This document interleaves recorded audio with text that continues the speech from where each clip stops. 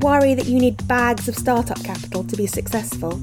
Mart and Rob Drake-Knight, the brothers behind T-Mill, had just £200 to spend when they launched their startup in their garden shed.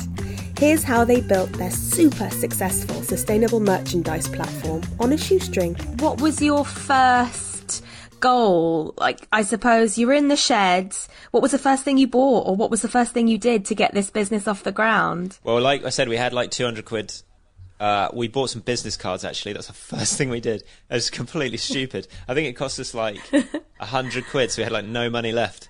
I don't know why we did that. I think you just think it's just stereotype, isn't it? And that was like one of the first things we learnt. Like, just because everybody's done it that way, especially when it comes to sustainability, because everybody doing it a certain way is kind of the reason why it's such a big problem.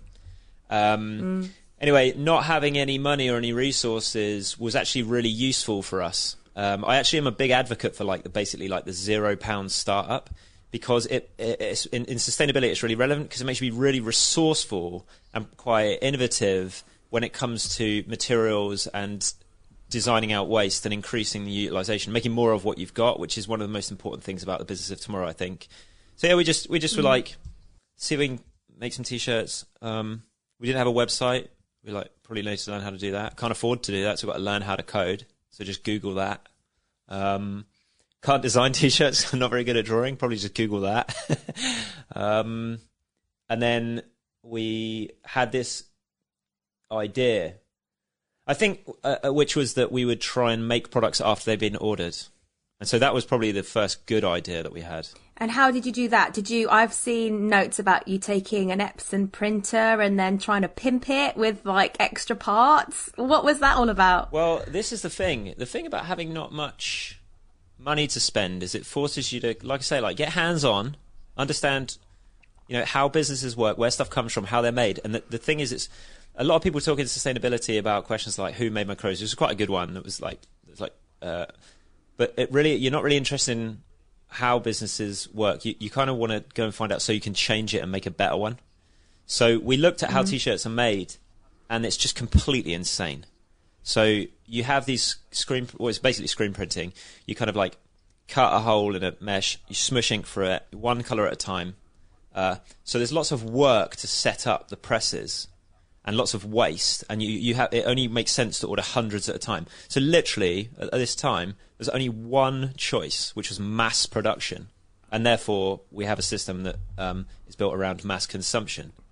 And we were like, this is stupid. You should be able to make it in full color, in real time, one at a time, with no setup, and only make what people need when they need it without any waste.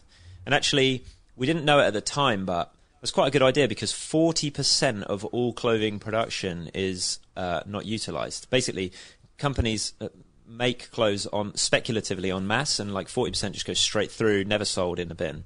It's crazy. So by designing out that waste, we saved 40%. The equivalent of 40% what is effectively dead stock cost, and then we sort of could see a return and use that efficiency to invest in other things like renewable energy, organic materials. So to do that, we needed to build a new type of factory. So how do you print? Right now, we manufacture all our own stuff. There's probably about, I think there's 5 or 6 T-Mill facilities now. A couple of them are there's a network of factories. Each one's about the size of a football pitch. 2 on the Isle of Wight, 1 in Europe, 2 on the mainland. And it's serious. When we first started, we were just trying to make our own machines. Actually, we used to cycle down the road to a guy. Every time we got an order, we'd cycle down the road to borrow this machine this other guy had to do one part, and then cycle back to the house to do this other bit. It's just mad. But I guess what it taught us was it is possible to make things in real time. It's kind of just it's like an office printer, but with t-shirt inks in it. But then we wrote the code to automate parts of it. Now it's more advanced, and we've invested in the technology, and we can print 2 full color t-shirts, in less than time it takes to make a cup of tea. But what's different is that we only make what people need when they need it, just through the use of technology. And so I suppose the thing that has made our business, the thing that came out of that kind of resource constrained problem, was we needed to develop new types of technology to change the way that clothes are made so that they can be made very efficiently. Make sure you never miss Let's Be Honest. Subscribe to Sound Advice on Apple iTunes, Spotify, or wherever you get your podcasts.